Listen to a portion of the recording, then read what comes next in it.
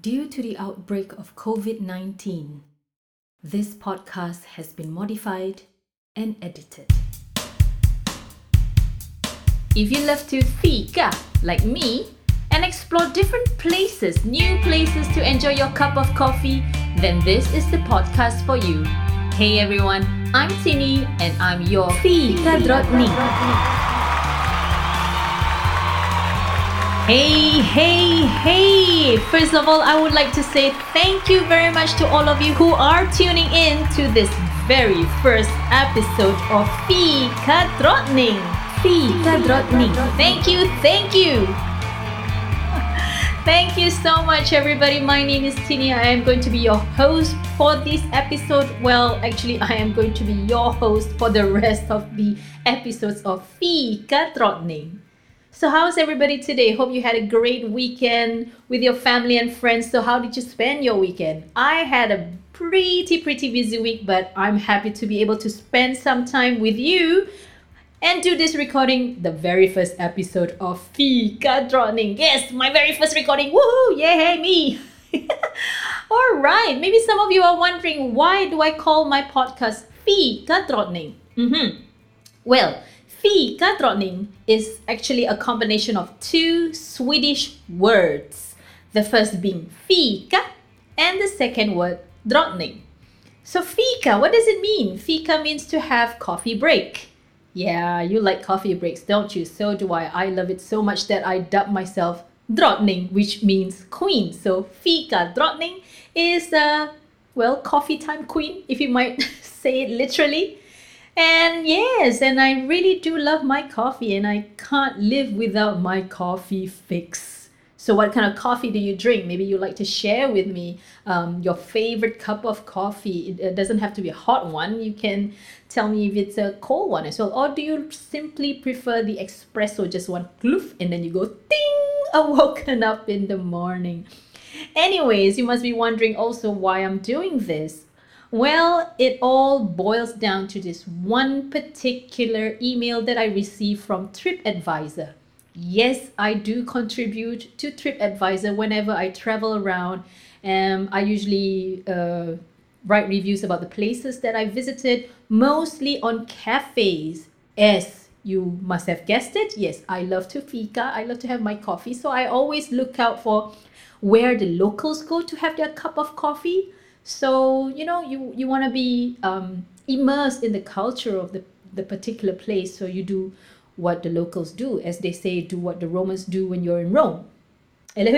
So, yeah, the email.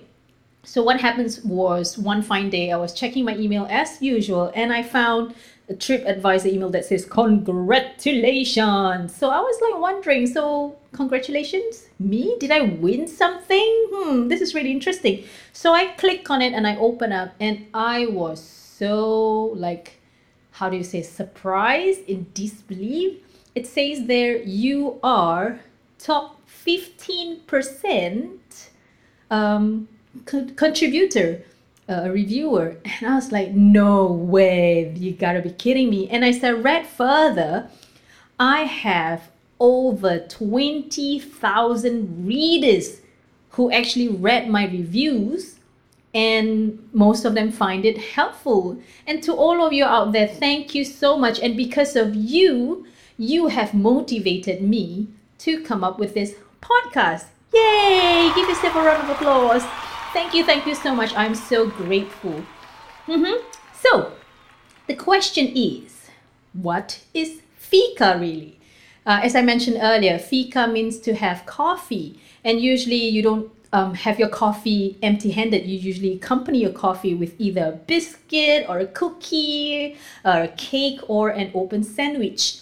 So the word fika derives from a slang word for coffee in the 19th century, which is coffee. So if you invert the word, you get fika. Quite brilliant, isn't it? Yeah, I think it's pretty brilliant. So what's next? So we have covered what. So let's go for the who of fika. So who do you fika with? Well, you can fika with your friends. Usually you do that. You chill out with your friends. You have coffee. That's fika. Or you can fika with your colleagues. Or if you're like me, you like to have your me, myself, and I time, you can fika all by yourself. There's nothing wrong with that. Sometimes we need to take a break from everything else, just spending your time with yourself and just pampering yourself. So that's fine. So yeah, you can fika yourself. So when do you fika? Oh, if you are a fika, drottning of fika kungen, you fika every time, any time of the day. For me, I have my pre-breakfast fika in the morning with a cup of coffee, black coffee, and a banana, and I go out for a workout, and then I have my breakfast. And somewhere between 10 plus or 11, I would have another fika before lunch.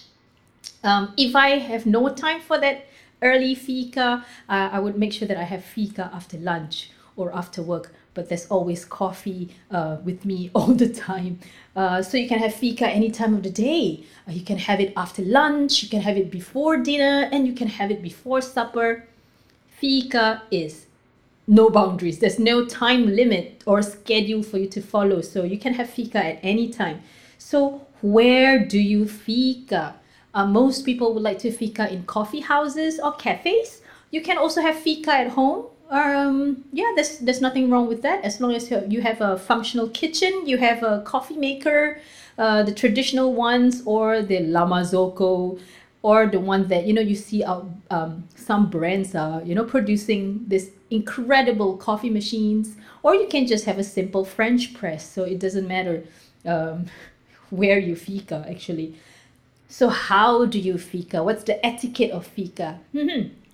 So let's say, like me, I would go to a konditori or a cafe. I would order my cup of coffee, depending on where I am. For example, if I'm here right now in Singapore, my favorite spot to go is Starbucks. It's because I got shocked a little bit there. So it's because Starbucks provides alternatives to milk, and I am lactose intolerant. That's the reason why I go there. I can have my coffee or my latte with soy milk or oat milk or coconut milk or whatever milk alternative of milk that they have over there. So that's the reason why I go Starbucks, not because I am like atas. You know what atas means? People say high maintenance. Well, if you pamper yourself, you know what's good for you. You don't mind pampering yourself with your own money, just to have a little bit fun. Anyways, that's not the point. How do you fika? So if you're having fika with your friends, you usually meet at a coffee house or at home. If it's at home, probably you're gonna brew your own coffee. Maybe a simple 3-in-1 is also fine. Or if you have coffee powder, you're gonna brew it either French press, or if you have a little Lamazoko, you can do it. So it doesn't matter as long as it's coffee. So what happens if you're not a coffee drinker? Are you forbidden to fika? You can fika. We close one eye for that. So if you're not a coffee drinker, you can drink any other beverages like chocolate drink or tea. Oh, would you like to have your tea with the scones? Yes, you can have that. Yes, you must have at least something sweet with your beverage. In Sweden, usually people fika with coffee and kanelbull or cinnamon bun. Ooh, talk about cinnamon buns. They have variety of cinnamon buns over there.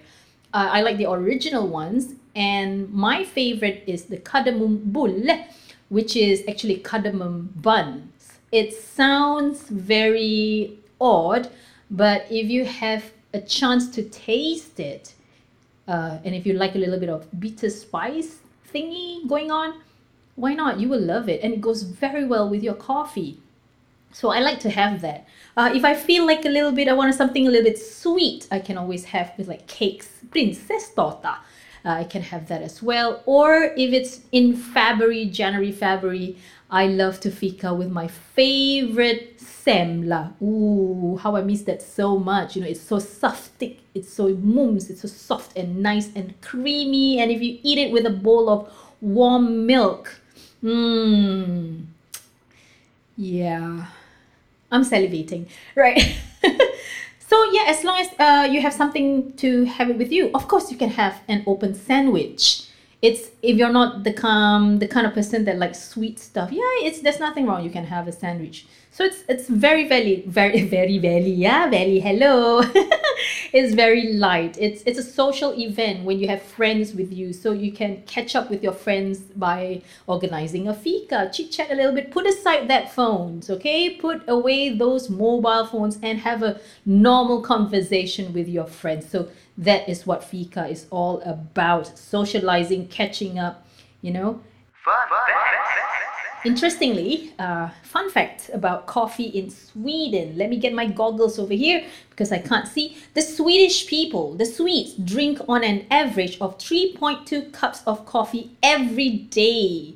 And because of this factor, Sweden is in the top 3 of the world's biggest coffee consumers, surpassing only by the neighborly Finland and the Netherlands. Isn't it interesting? And do you know that coffee first arrived in Sweden around 1674, and it was only until the 18th century when coffee became fashionable among the wealthy? Well, more fun facts with you next episode of Fika Drottning. So, how do I get started drinking coffee? This is very interesting because honestly, I was not a coffee drinker. When I was a young teenager, young adult, I hated coffee. I couldn't smell the coffee. My late father used to love drinking coffee and just, it's disgusting. I just don't like it. Maybe because I'm getting older, my taste bud has changed. No, just kidding. So how did I become involved into this coffee drinking? Way before I moved to Sweden. So what happens was way back in the late 1990s or early 2000, I was looking for school to do my music. I want to educate myself in my music, and in order to do that, I need to fund myself. Yes, I decided to work for my education, and the school that I was attending was at Marina Square. Back then, Marina Square doesn't look like what it looked like now. It's beautiful now, and Starbucks was not on that level where it is now. It was at the first floor, where you can have that connection to Suntec City. Yes, I still remember where it is. So after I register myself, enroll myself in the school, yeah, those were the days where you actually have to physically go to the school, submit your application form together with your qualifications, certificates and stuff like that. So as I was going down after submitting everything, paying my school fees for the first month, and I just went down, I went like, yeah, why don't I, get a job so I can go to school in the evening. The class is in the evening anyways. I can work in the morning. So that's what I did, and I saw Starbucks. So I went for to ask whether they are looking for people, and they give me this application form. I went to sign it, and the next thing I know, I was called back for an interview, which I was very grateful for. So, and then from there, that is where I learned to understand about coffee a little bit more, because what we did is we have to go on training. They teach us a lot about how to make different types of coffee. You learn a lot about the coffee beans coming from different countries, how they taste like. So you have this taste, taste testing. You have to teach your palates how to identify whether the coffee is acidic, or is it alkaline, or is it fruity, or is it woody. So it's a little bit more, it's a little bit like wine tasting. You learn about coffee, the different types of coffee. They also, you learn about the different ways of brewing coffee. So from there, I began my appreciation for coffee. And I tried different coffees. After that, and I'll try different brands. I shall not mention brands over here, different types of places. But back then, it was quite limited to just Starbucks and Coffee Bean. You don't really see this other like Costa Coffee and Joe and Dough, if I'm not wrong. Yeah, you don't really see that much of coffee cafes in those days. But now it's great. There's a lot of cafes, so you're spoiled for choices to go anywhere for fika. You have no excuse. Right. So that's how I became. I wouldn't say coffee addictive. Am I? Because I really need my coffee every day, at least once a day, at least minimum. I can drink coffee and still sleep. That's crazy, isn't it? But you don't want to drink too much coffee though. Everything has to be balanced, like my friend Chester always say, maintain balance. Right, Chester? Yeah. So that's how I became involved with coffee drinking. And then fast forward till a couple of years back, I moved to Sweden and I was studying there and I made friends. My Swedish friends were like, come, let's join us for fika. And I was like, oh, what is that? You know, so they teach me, sort of like they introduced me to the fika culture. And I was somehow addicted to it. I would say I need to go out. I wouldn't say I need to go out. I need to have fika quite often because it's such a relaxing time. I mean, we Singaporeans are always so busy, rushing here, rushing there. The Swedes really know how to chill, yeah. So, so I learned how to relax. I learned that it's okay to stop working for a bit, just to have that coffee break. It's not the end of the world if you have a break. You deserve that. So you need to have a break in between your work. I would suggest companies do that, at 10 o'clock, everybody have coffee in the office and then go back to work. I think it's pretty productive if you do that, giving your colleagues or workers a time and space to take a break from work, 15-20 minutes, and then they go back to work. I think they'll be more productive. Yeah, should try it. I would strongly suggest this to all offices and companies. All right. So I was there and I have lots of friends who always take me out to fika. And when I'm busy in the studio, my best friend would always make sure that I would have time for him to spend fika with him.